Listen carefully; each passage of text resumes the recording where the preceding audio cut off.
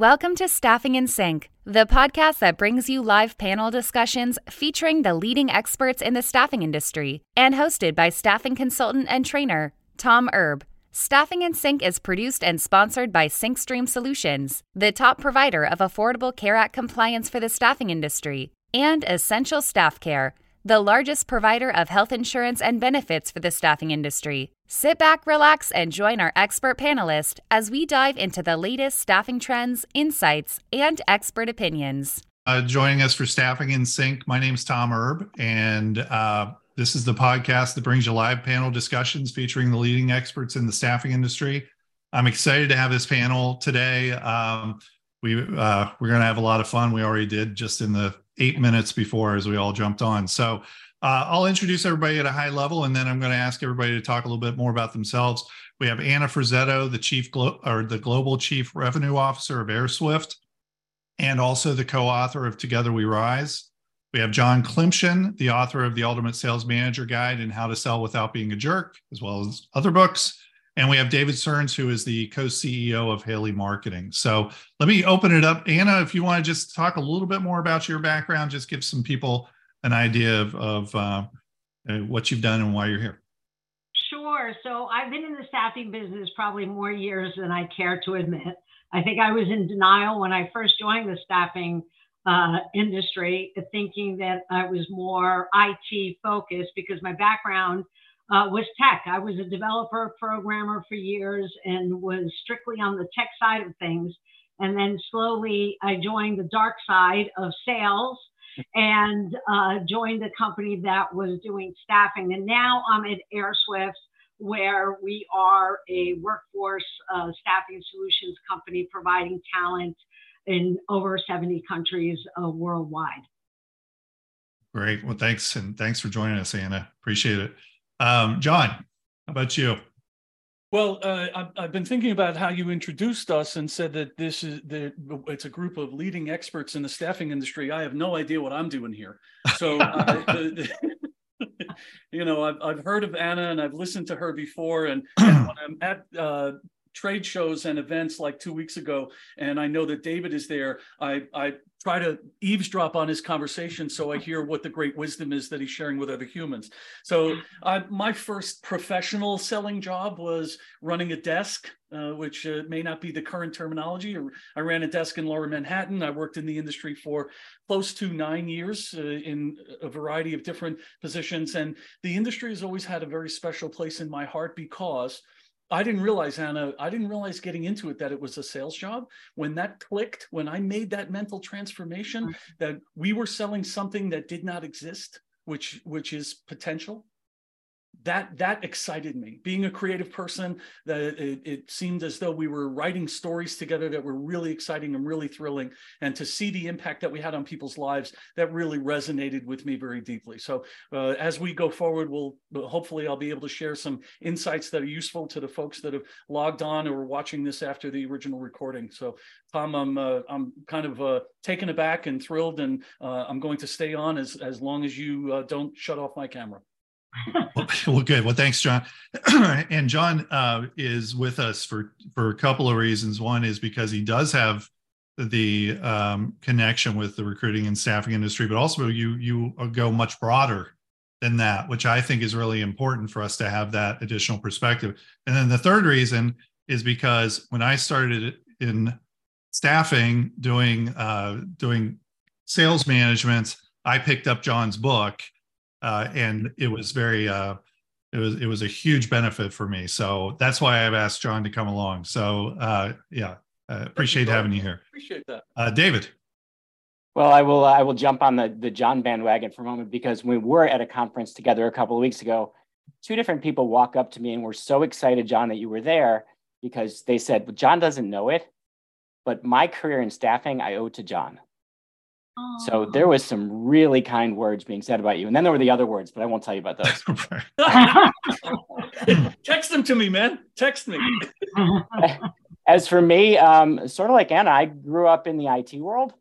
I was actually a developer, came out of college with that, came out of grad school and started a software company. And as luck or fate would have it, I wasn't that good at running an IT business, but I was in the same same building as my parents' staffing company. And unlike the rest of the people on this call, I hated sales. And the opportunity came to learn a lot about marketing, and the opportunity came to put marketing into mom and dad's business. And I've convinced my dad, who was an old school numbers, staffing sales as a funnel, that you could actually make the funnel work better with some marketing. And we helped double their business before they sold it in 98. My company was born in 96, just before we were done, Haley Marketing. And today that's what we do, is find lots of ways to help everybody in the industry find better ways to sell and recruit.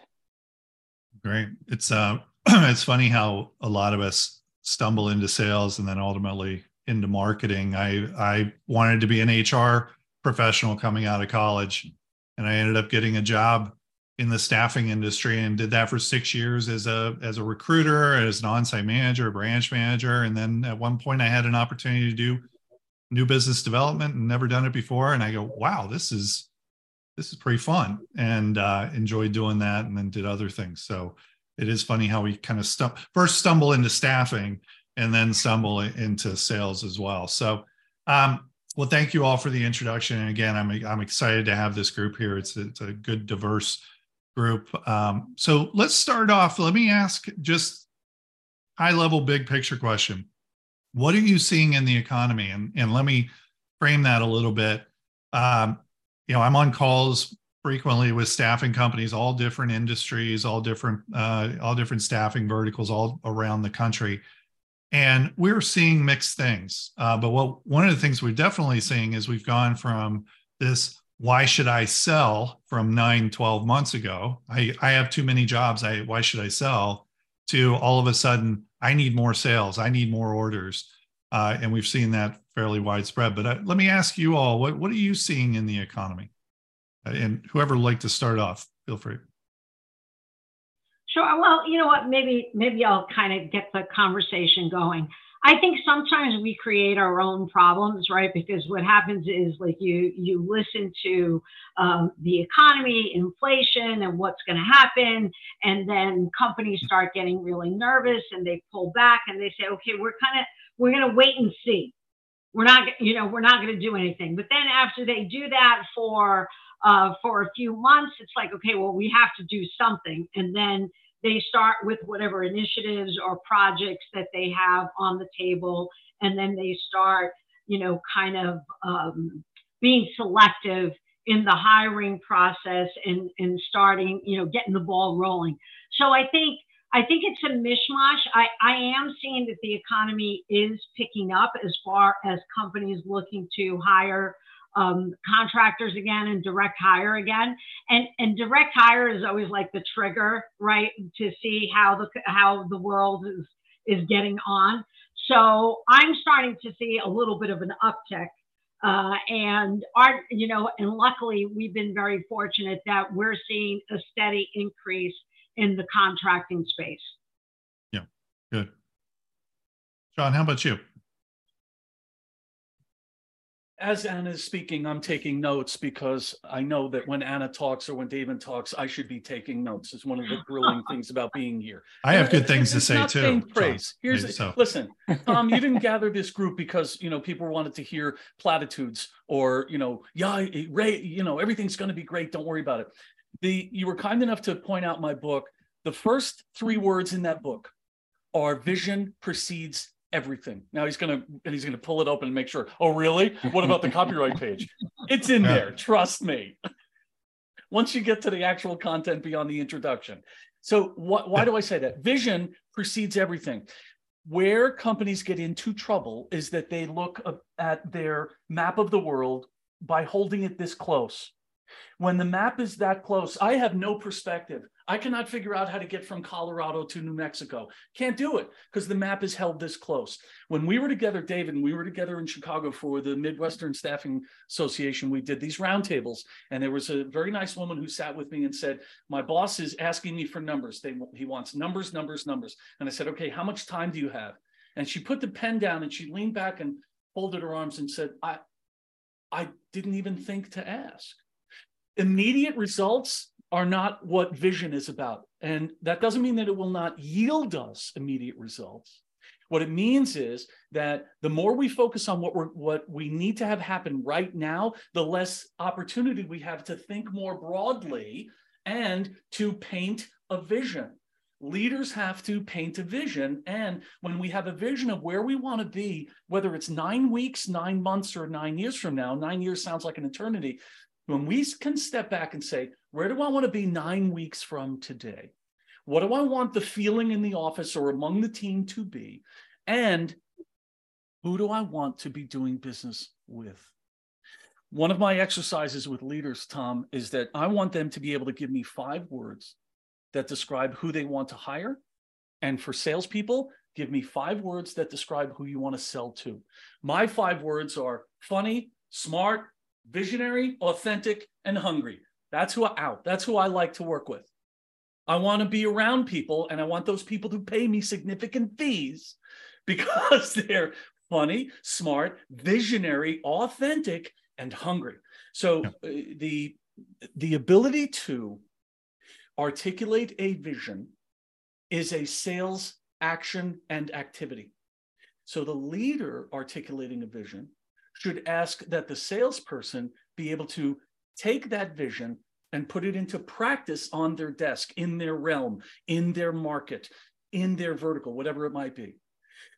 And the next step of that, beyond vision precedes everything, is vision, in my view, vision is imagination put to work. When David puts together a campaign for a company, one of the first things he's going to ask is, so who do you want as customers? Right, David? Absolutely. Who do you want? Not how much money do you want to make? Who do you want as customers? And will those folks and the volume of work with them, will that fuel and feed your bottom line? Businesses exist for one reason and one reason only. And if you are in sales and you're watching this, guess what? You kind of have a business, and that business is to pay for your desk. Businesses exist for one reason and one reason only, and that is to generate profit, not to make money, because I can make money, but I can spend it 3 times as fast. So where I'd like to start, Tom, is what's the vision? Put that vision to work. Because worrying about what's happening today, here's the thing from my book, How to Sell Without Being a Jerk. If you want new business today is a little late to start working on it. Right. Exactly. Right. And it's the whole, it's the old adage of the best time to plant a tree is 20 years ago. The next best time to plant a tree is today. Right. So I think you bring up a great point. And we do see that is that when we start to see a little bit of a slowdown, people go into panic mode, and all of a sudden it's, we're getting requests of how do I get business now? Well, if it was that easy to get business now, we would have been doing that the whole time. Right.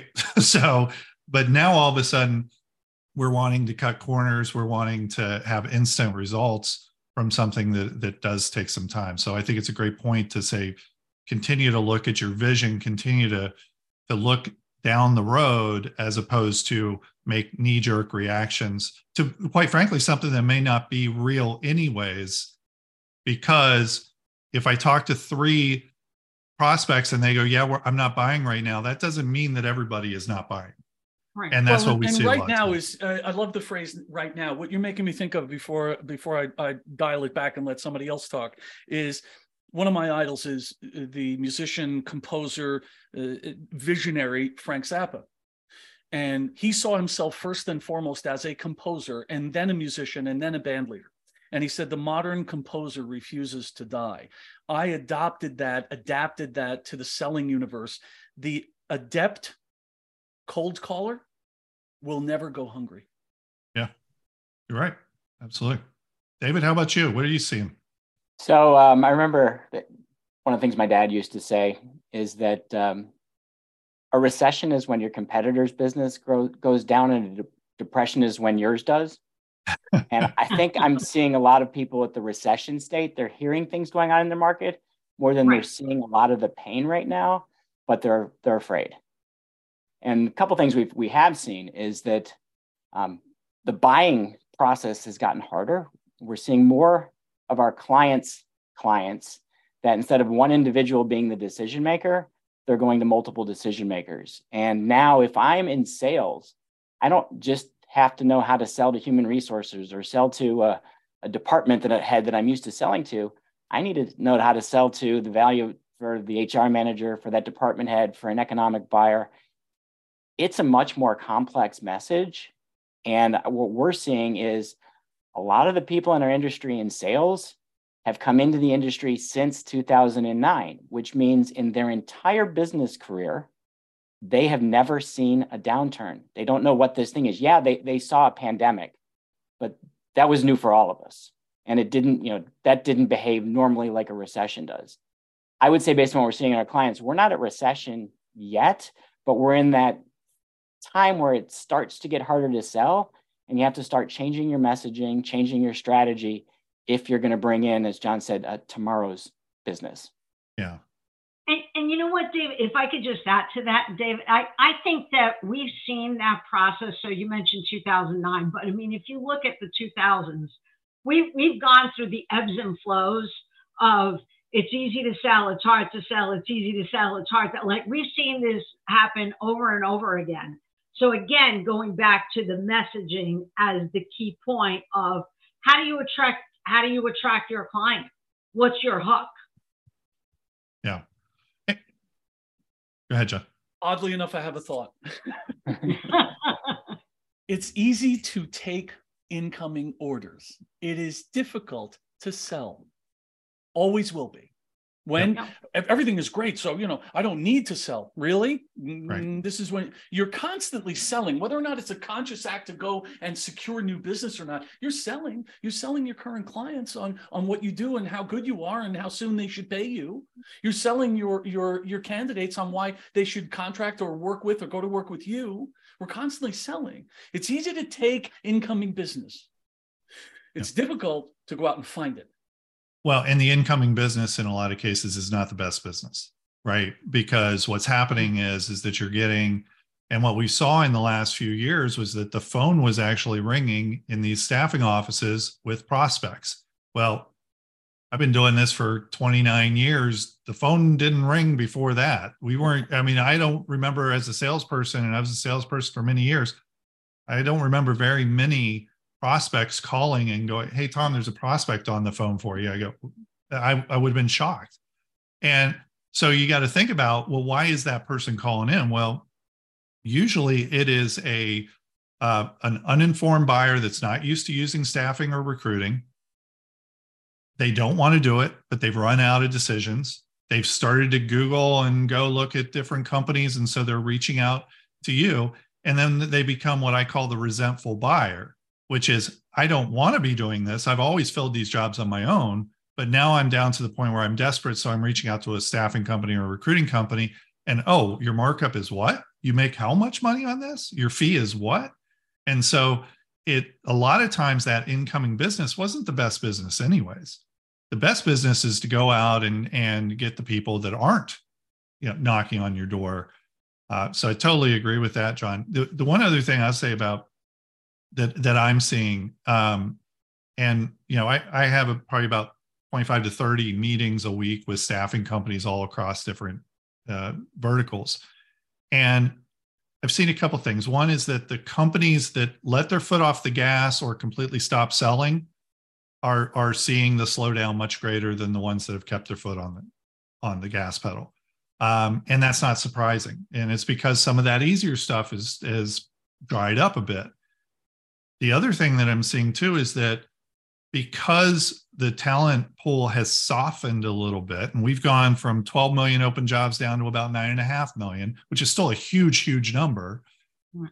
We now have clients and prospects that are going, oh, talent shortage, that problem's over. The people have come back now. I can now either consolidate my vendors from 5 staffing companies to 2, or I can just bring it back in-house. So to me, I think it's an overcorrection, but it also shows if you're not one of those 2 vendors that it got consolidated down, you haven't done a good enough job of developing the relationships with these clients, right? And so we need to get out there and be doing the things that we used to do pre-COVID, which is having lunch, having coffee, bringing them things, coming up with reasons to sit down and talk with them, doing quarterly reviews, all of those things. So there's a lot of things that are going into it. Anna, you brought up that you felt there was an uptick.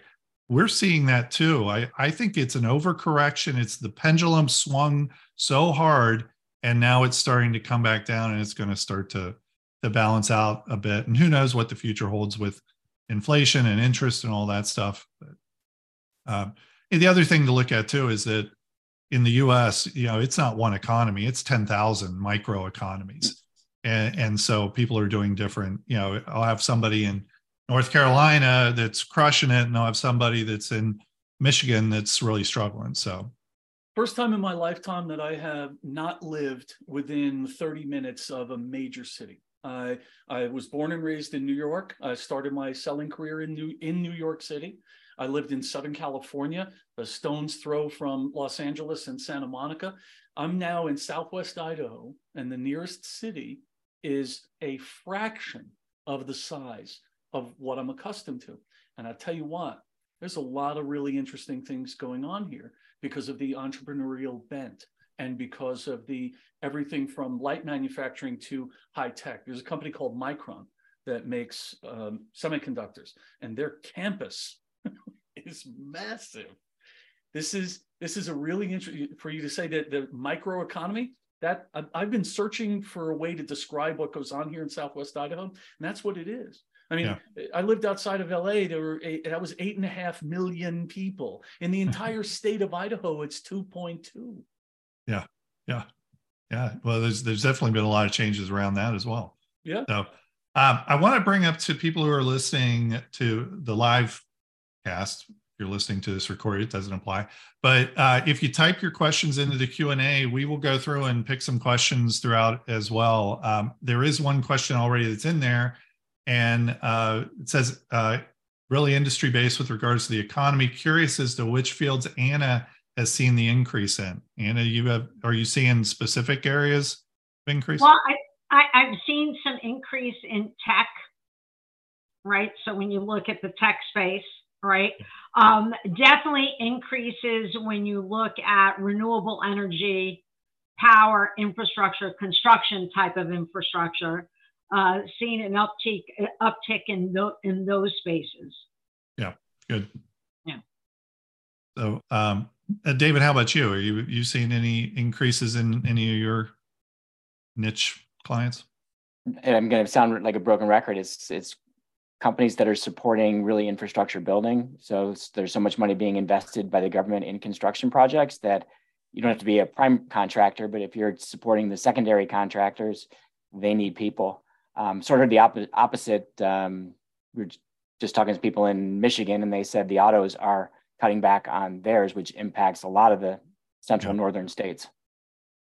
Yeah, seeing the same thing. Healthcare certainly has its challenges, partly because of the COVID rates going away, and also they're seeing a lot of that client where we're going to try this on our own now. We're going to, and what I keep telling them is that's not sustainable. You've got nurses retiring at such a rapid rate, and we're just getting out of the profession. And just not enough coming back in. So it's not sustainable, but it hurts now. We are seeing variations in light industrial staffing. We're seeing some areas where supply chain warehouse is doing really well. And we're seeing other areas where it slowed a bit. And that's geographic and also based on what they're supporting more so.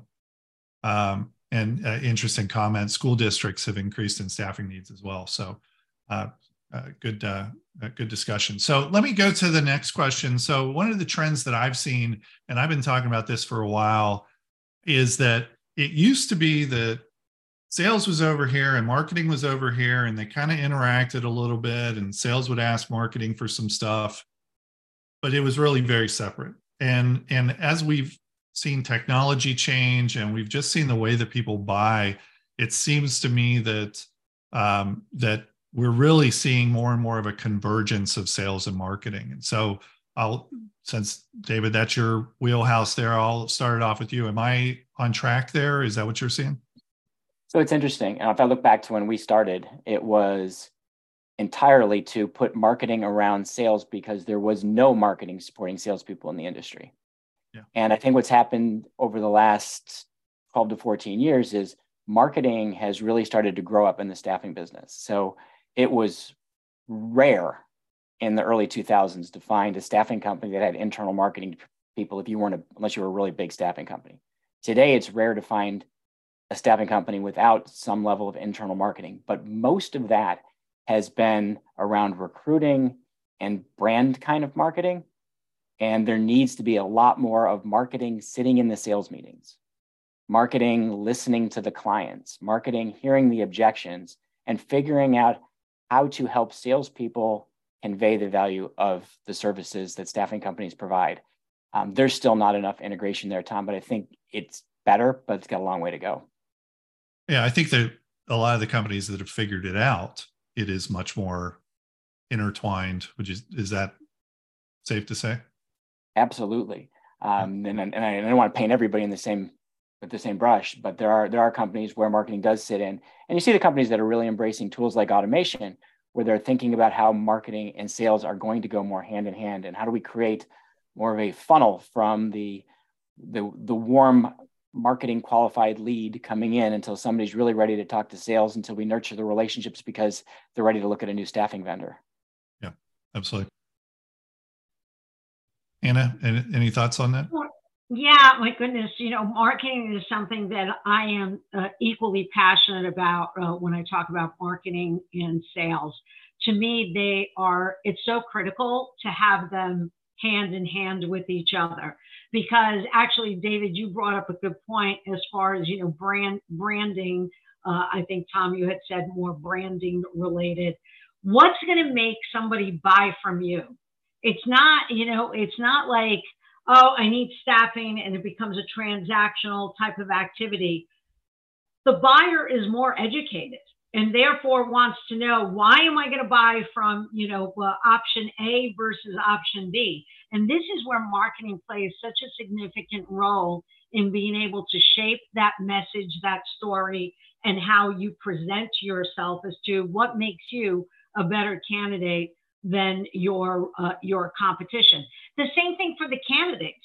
When the candidates are looking at who's going to represent them and put their name forward, they're also evaluating based on the messaging and what are they going to get out of the relationship, as opposed to just being a match, matching A to B, company B kind of thing. So yeah, I think it's critical. I saw the change probably when digital transformation became such a important component to organizations, as they were kind of shifting the way they operated. And that's where I started to see that marketing started to get really married and interconnected with sales. Yeah. John, thoughts? Well, one of the most visionary things that I have seen that reminded me of the realization that recruiting is a sales job. Recruiting is also a marketing job, because what we do is we sell the candidate that this is, quote, a great company to work for. I've never worked there, but I believe it. And we sell the company, wow, this person is perfect for the role. I've spoken to them a couple of times, checked their references, and looked at their LinkedIn stuff. That's about as deep as we can possibly go. One of the most visionary things I've seen over the last couple of years is a client of mine that is a tech company. They're an advisory firm. And a year and a half ago, with 16 employees, they decided to hire a full-time recruiter. And they added 10 people last year, one of which was a director of marketing. And the director of marketing, in the first 30 minutes of her being in the role, was, we are going to focus our attention on how we attract talent. Because first person that gave me a management role told me, your people, as of today, are your precious inventory. And oh, by the way, they're out talking to their friends about what it's like to work for you. Mm-hmm. So marketing is this is who we are as an organization. This is how we think, how we operate, how we respond to what goes on within the org. And I got to tell you, this is a tight-knit group. And now 18 months later, they're 35 people. It's not just about adding bodies. It's about, does the person fit? They just added a person in a leadership position, and the other 3 leaders, each of them said to me, I don't want to spend an hour with this person finding out what they've done. I want to learn who they are. That will tell us whether or not they fit. And that's that kind of makes people uncomfortable a little bit. Do they fit in the culture? Well, the culture is going to either adopt the vision or crush it. Yeah. So as far as I'm concerned, David, you could, I'm happy to debate this with you if you think I'm wrong, but marketing is a recruiting function as much as a attract clients function. I'm not going to argue. I 100% agree that what your brand is all about, how you promote that, how you're seen by potential internal candidates and the people you're placing is critical. Yeah, absolutely. It's all marketing. There's a really good book by Daniel Pink called To Sell is Human. And one of the things that he talks about is this whole shift of buyer beware to salesperson beware to seller beware. And he talks about the fact, and it goes along with what Anna was saying in particular, is that we have knowledge-based buyers now.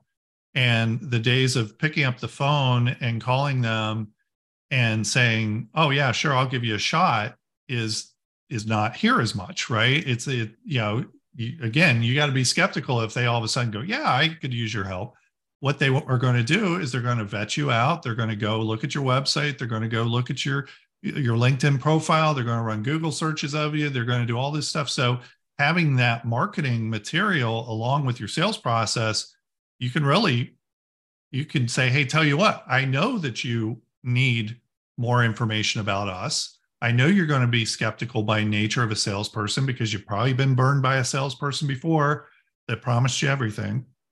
So here is the proof. And that's where marketing comes in a lot of times, is that kind of that reinforcement of what the salesperson is saying. I talk about how great my company is, but then I go, here's the marketing to back it up. And that's what testimonials, case studies, other types of marketing materials. So I do think it's all going together. I think that from an automation standpoint, it's now easier to get hold of automation. Automation is in everything.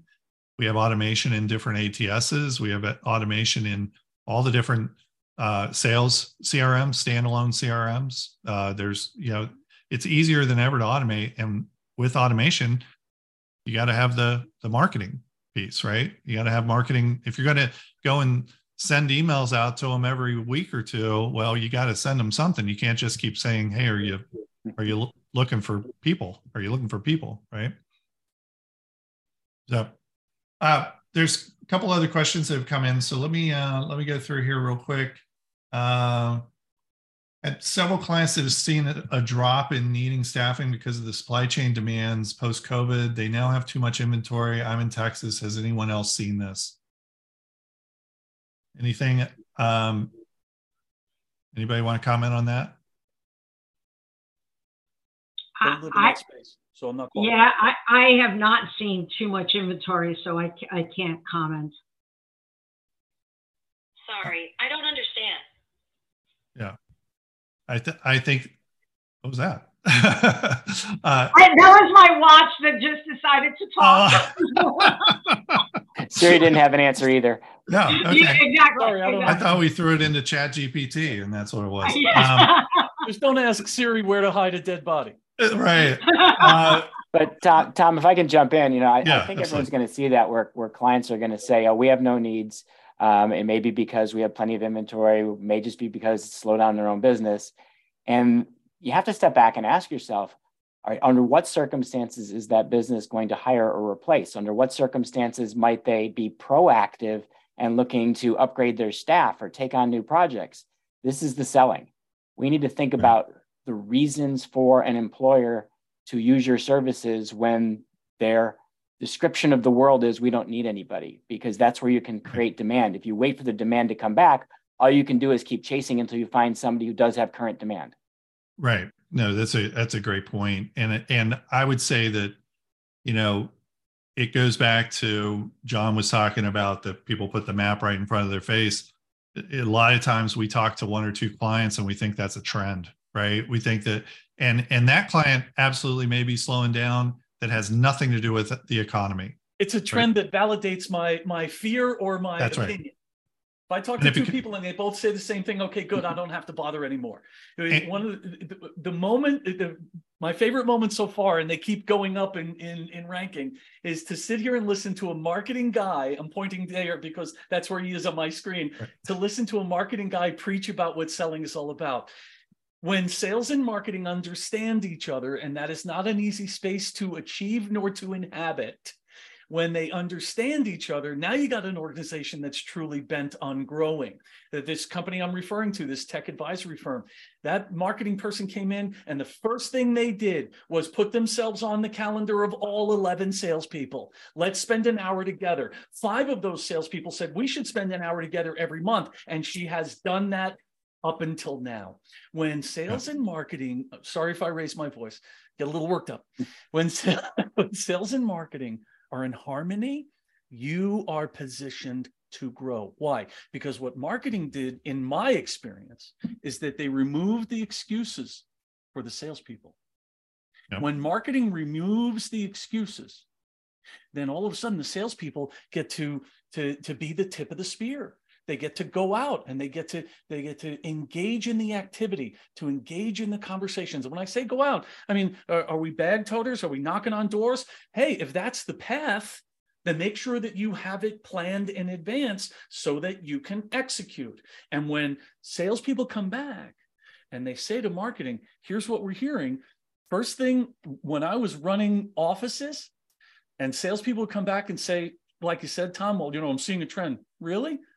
Show me the data. Right. Well, I spoke to 4 people. That's right. Not a trend, yo. 4 people's not a trend. I agree. And it is, we've got this self-fulfilling prophecy where we will find proof to reinforce our suspicions or our fears, like you were talking about. And I'm not saying that the person who posted on here that you're doing that. What I am saying is that if that one particular company is struggling for whatever reason, it doesn't mean that that's what everybody is doing. What it means is that that particular company is struggling, or that particular company is having a self-fulfilling prophecy where they are saying, you know what, it seems like things are slowing down. I'm seeing what's going on out in Silicon Valley. I'm hearing about the chip crisis. We're going to take actions that basically make it true. And so we're seeing that a lot too, is that it's not just the staffing company or the salespeople that are having this self-fulfilling prophecy of it feels like it's slowing down, or I think it's slowing down, so I'm going to slow down. It could be 1, 2, 3 levels higher. It could be their client that's doing that, their clients that's doing that, the clients doing that. So there's a lot that goes into it. And it could just be that company, unrelated, their business isn't doing as well. So there's just a lot of things that go into it. And Ron Hetrick from Lightcast was on our last podcast, and he said something towards the end that it stuck with me.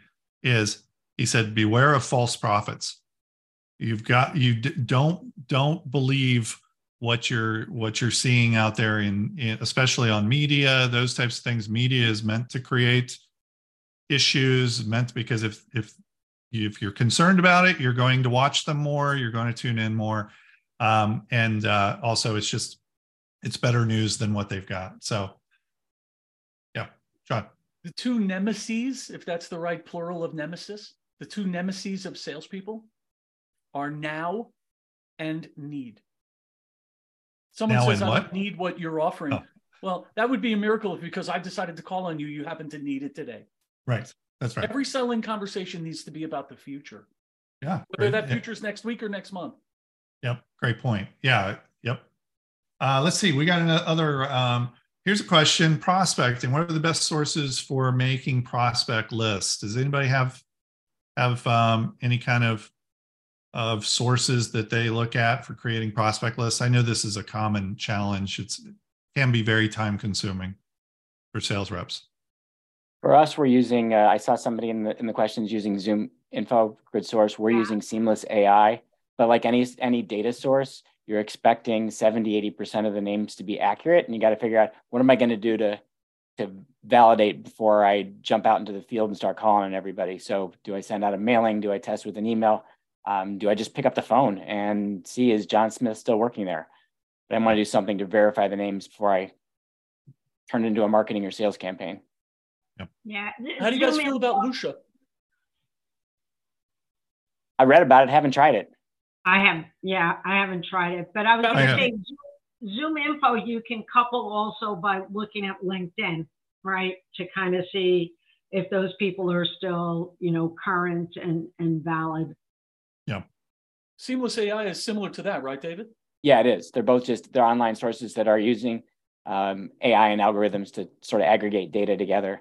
We've found it's been pretty good, but probably between 70 and 85% accurate. So it's kind of disheartening when you send out a bunch of mail and a lot of them come back, but that's what you're expecting the first time you send it out to a cold list. Well, and we also, if you think about it, prior to COVID, when we were able to track things a little better, I haven't seen new statistics, but just prior to COVID, the average tenure in the US was 3 years.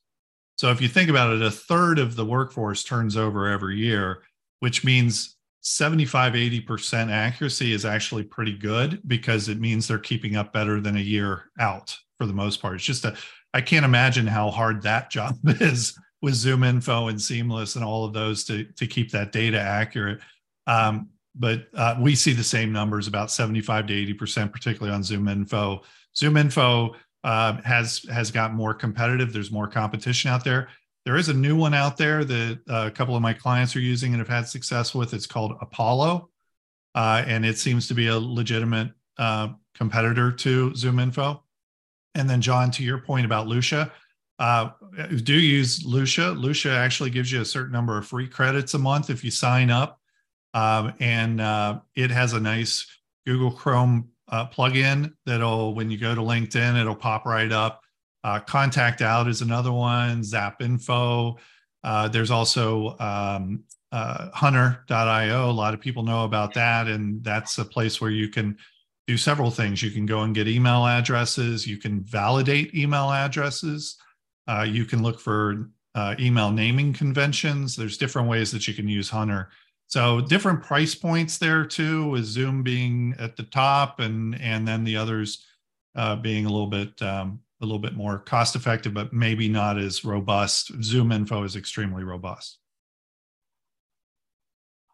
So good question. How do you think AI is going to impact sales and marketing? Oh, that's one of my questions later on. Let's just go ahead and talk about that now. So AI, what do you think? All my questions were generated by ChatGPT anyway. So. Good. Yeah. Oh, there you go. God forbid you should have to put in any thought. Right. What would be some good questions for a sales and marketing podcast? I should have done that. It would have been interesting to compare. I think, look, AI is kind of like the next evolution, the next phase of technology. But with everything in life, there needs to kind of be a balance. I've seen sales people use it to kind of craft intro emails that are being sent out, but then they're customized. You got to have the human touch, right? So maybe it does 60% of the legwork, kind of gets it started for you, but then you can customize it and get it to 100%. So definitely a place for it, but I think it just needs to be used the right way. Great. So we've got about a 10-person task force right now just researching AI tools, and we view it as being completely transformational in the world of marketing.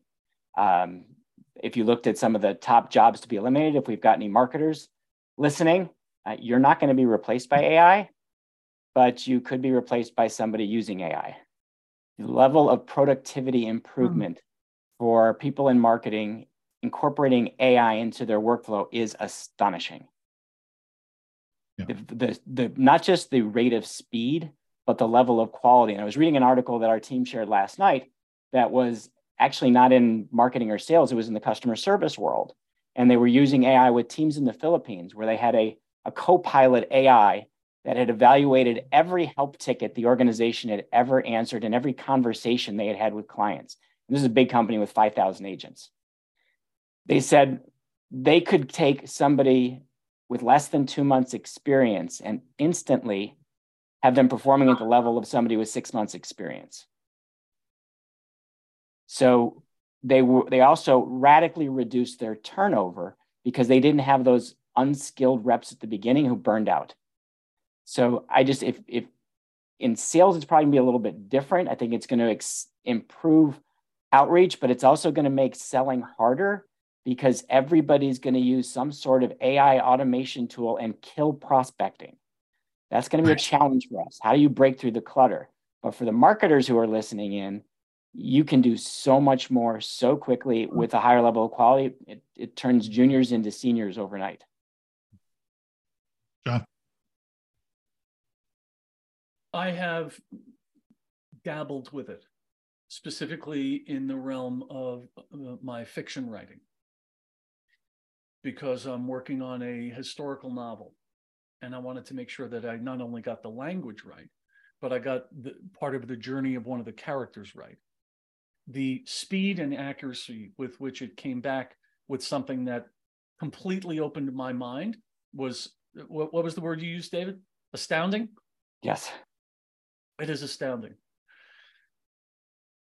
Until artificial intelligence can look someone in the eye and ask them a question based on what they've just heard, I think salespeople are safe. Notice I didn't say when, I said until. Until, right. I don't know if it's an if. Here's the thing. Honestly, my age, I hope I'm out of it before AI salespeople start showing up. Yeah, right. Well, Tom, you mentioned using an AI note taker. I don't know if you're using one. I'm using one that does not only note taking, it summarizes the call, recaps the to-dos, and provides point-by-point sentiment analysis. So you can see when you said something and your prospect took it the wrong way. Yeah, mine does. Yeah, the one I use is Fireflies. And I've been using that now for 2 months. I can tell you that I did it on a free trial. It had a 24-hour trial. Within an hour of using it, I signed up for the whole year. I use it, like I said, I'm on 25 to 30 meetings a week. I record those meetings. It has allowed me to stop actually taking notes, which for some people, taking notes is a method of active listening. Or, us shiny object people, note taking is distracting and we're not very good at it. And so to me, it has freed me up to be able to have more intensive conversations and be more in the conversation. And it does a better job of taking notes. It does summarize it. It puts it in an outline. It adds to-dos. And it's a relatively inexpensive tool. It's so something like Fireflies, and it's not the only one out there. There's a bunch of them. You said you use one, David. We're using a red.ai, which is red.ai. But then Copilot's coming out as well with Microsoft as part of the 365. And so there's some different options out there. The one I use is $15 a month. What's it called again? Fireflies. AI.ai. It's great. I mean, it has practical applications for salespeople who are on calls with clients and they want to take good notes and they want to be able to put together the right proposal. It could be, to your point, David, where it has positive, negative, and neutral sentiment. It has all sorts of different applications. It could be good for recruiters doing interviews. And being able to summarize that and put it right into their profile. There's all sorts of different things. I use John will be happy to know. It tells you if you talk too fast and your audience can't understand you. So it does. I'm buying it today. Right. Yeah, I run about 150 words a minute. My top one is 220. One of my clients is 220 words a minute. Wow. So yeah. So the joke, Tom, is that I speak at 400 with gusts of up to 450. Gusts. Yeah. The other tool that I use all the time is ChatGPT. I have it up and running all the time. And from a sales standpoint, some of the things that I've done with clients as well as with myself is taking an email that maybe is too lengthy And so, we have our 10-week sales process with multiple emails and phone calls and those types of things. And sometimes we'll get into them and they get a little bit wordy. And then you can throw them into ChatGPT and say, make this more succinct or have this be a different tone. And particularly for people who maybe aren't really good with spelling, which there's a large number of people out there that aren't that great at spelling, or they're not that great at grammar, or they're not that great at putting together really professional emails. You can write up what you have. It can be a mess, and you take it, copy and paste it into ChatGPT and say, make this succinct, more professional, more positive, more whatever, and it'll come back and do it. And if you don't like how it is, you hit regenerate and it'll do something completely new.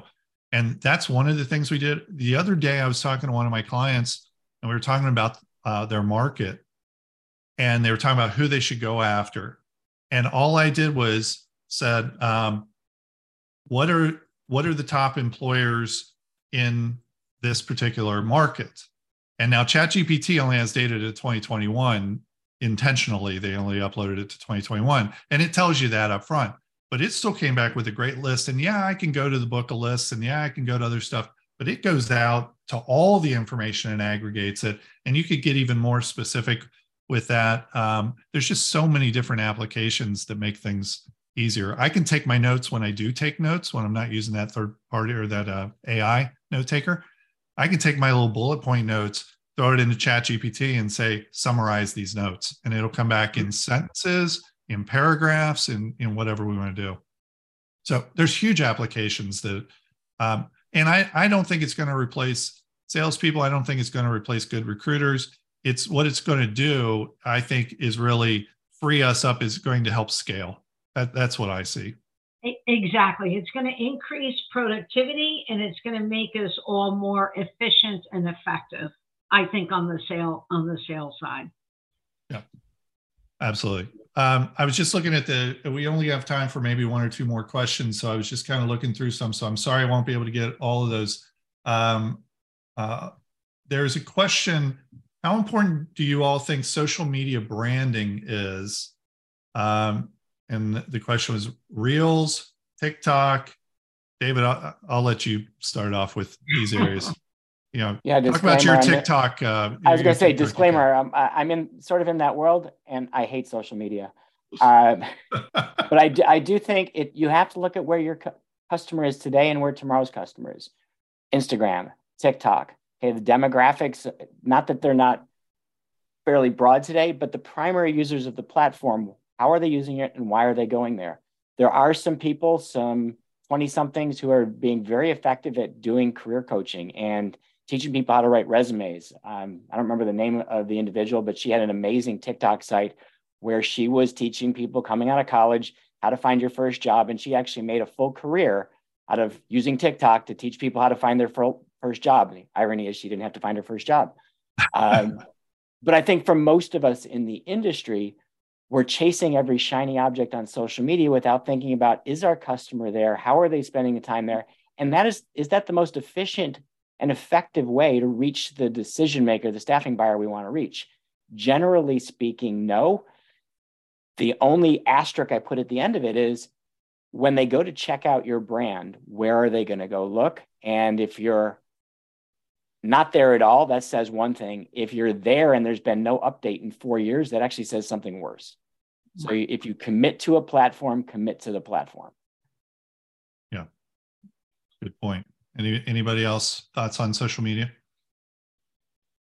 Yeah, I agree, David. I almost feel like you have to be in it. You have to be in it because you need to be able to attract, especially on the candidate side, you need to be able to attract, north, south, east, west. You want to be able to get a full breadth of supply. Yeah, and I was focusing mostly on the selling side for social. I do think on the recruiting side, it is a requirement to be there because especially with our dependence on job boards, if we don't want to have it, we need a really strong social recruiting program. Yeah. I still think from a sales standpoint, LinkedIn is by far the most important social media platform. It's, LinkedIn has all sorts of data. There's actually more US profiles on LinkedIn than there are people between the ages of 18 and 65. And of course, they don't all match up, but the saturation rate as far as working people on LinkedIn is extremely high, especially when you're talking white collar, which is a lot of what we sell to, obviously. And so they're on there, whether they're active, but a lot of them are, and you can really do a lot to build your credibility on there. I mentioned it before that when they're vetting you out, when they're doing the research, go make 200 phone calls and then go watch LinkedIn and see if your profile views spike. And they do. And so it's the reason is because they were going to go check you out if they have any interest at all. And so you need to represent yourself the same way on LinkedIn as you do when you're making phone calls, cold calls, whatever. Tom, one other thing you mentioned made me think about it is you also need to think through what's my social to take action conversion path. If I'm doing advertising on social media, I can have a response vehicle right there. If I'm not doing advertising, is my intent just to get top of mind awareness of my name, or am I trying to drive people back to my website? If so, is it for a direct call to action like apply to a job or speak to a recruiter, or is it for something softer like get some piece of content? But we really need to think through how social is part of a bigger strategy. And I see a lot of companies where social is being done for social's sake, and that's not usually very cost effective. It's intentional, being intentional with your social media. Yeah. Well, we're just about out of time. This has been awesome. You guys have been great to talk to. I'm going to ask each of you real quick, if you've got somebody that's new to sales, new to marketing, or is thinking about getting into it, what's your piece of advice for them? I'll let each of you talk. Anna, do you want to kick it off? Oh, sure. Give me the hard part to start first here. No, I have to. Yeah. I know, clever. I think the one thing is, when you look at the staffing industry, it's one of those things that I wish we did a better job at recruiting talent straight out of school and working with the schools in our local markets to really build up the industry, because I feel like it's a fabulous career when you're in the staffing sector. You have such a broad scope of what you can do. And it's amazing because I've had, nieces and a nephew graduate from college and they never even heard of the staffing industry.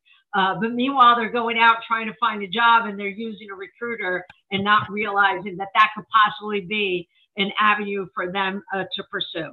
The next thing that I would probably want to say is the importance of your marketing partners if you're on the sales side, and vice versa. If you're on the marketing side, the importance of your sales partners to attack the market together. Great. David? So right now, if I was just entering the industry and starting my career in marketing, I would say two things. Number one, read everything on HubSpot's website because it's really good marketing advice and it's all free. And then I would start looking at and following every resource I could on AI and marketing. If you're just getting into the world of marketing, your career is about to be changed in a very positive way if you're at the forefront, and a very negative way if you're hiding from it. So there's a gazillion sources, but if you need one that we like to look at, you go to there'sanAIforthat.com. You type in any subject, and it will tell you all the AIs that are in your field. Wow. Very cool. John? Jobs will continue. Who will fill those jobs? That question is kind of double entendre, right? Not who's going to be in the job, but who's going to fill that job. So the good news is that I see us in the recruiting and staffing industry as having a very, very long runway ahead of us. For someone entering sales today, I'll tell you the bad news up front. It is way more difficult than it looks. Don't kid yourself into thinking, oh, well, I have a great personality, I'll be good in sales. Takes more than that. Right. So here's the advice. Number one, choose your tools wisely and do not ever hide behind them. Sales is a contact sport. Show up, Show up. Show up. Great. Well, thank you all. Great advice. Great discussion. A lot of fun. Thank you very much. A lot of great takeaways. I just want to let people know, if you missed any of our past episodes or you want to revisit them, you can find recordings of our discussions on popular podcast platforms like Spotify and Apple Podcasts.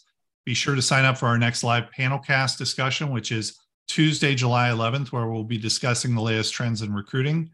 You can sign up for the next Staffing in Sync, as well as access a video library of our past sessions on our website, staffinginsync.com.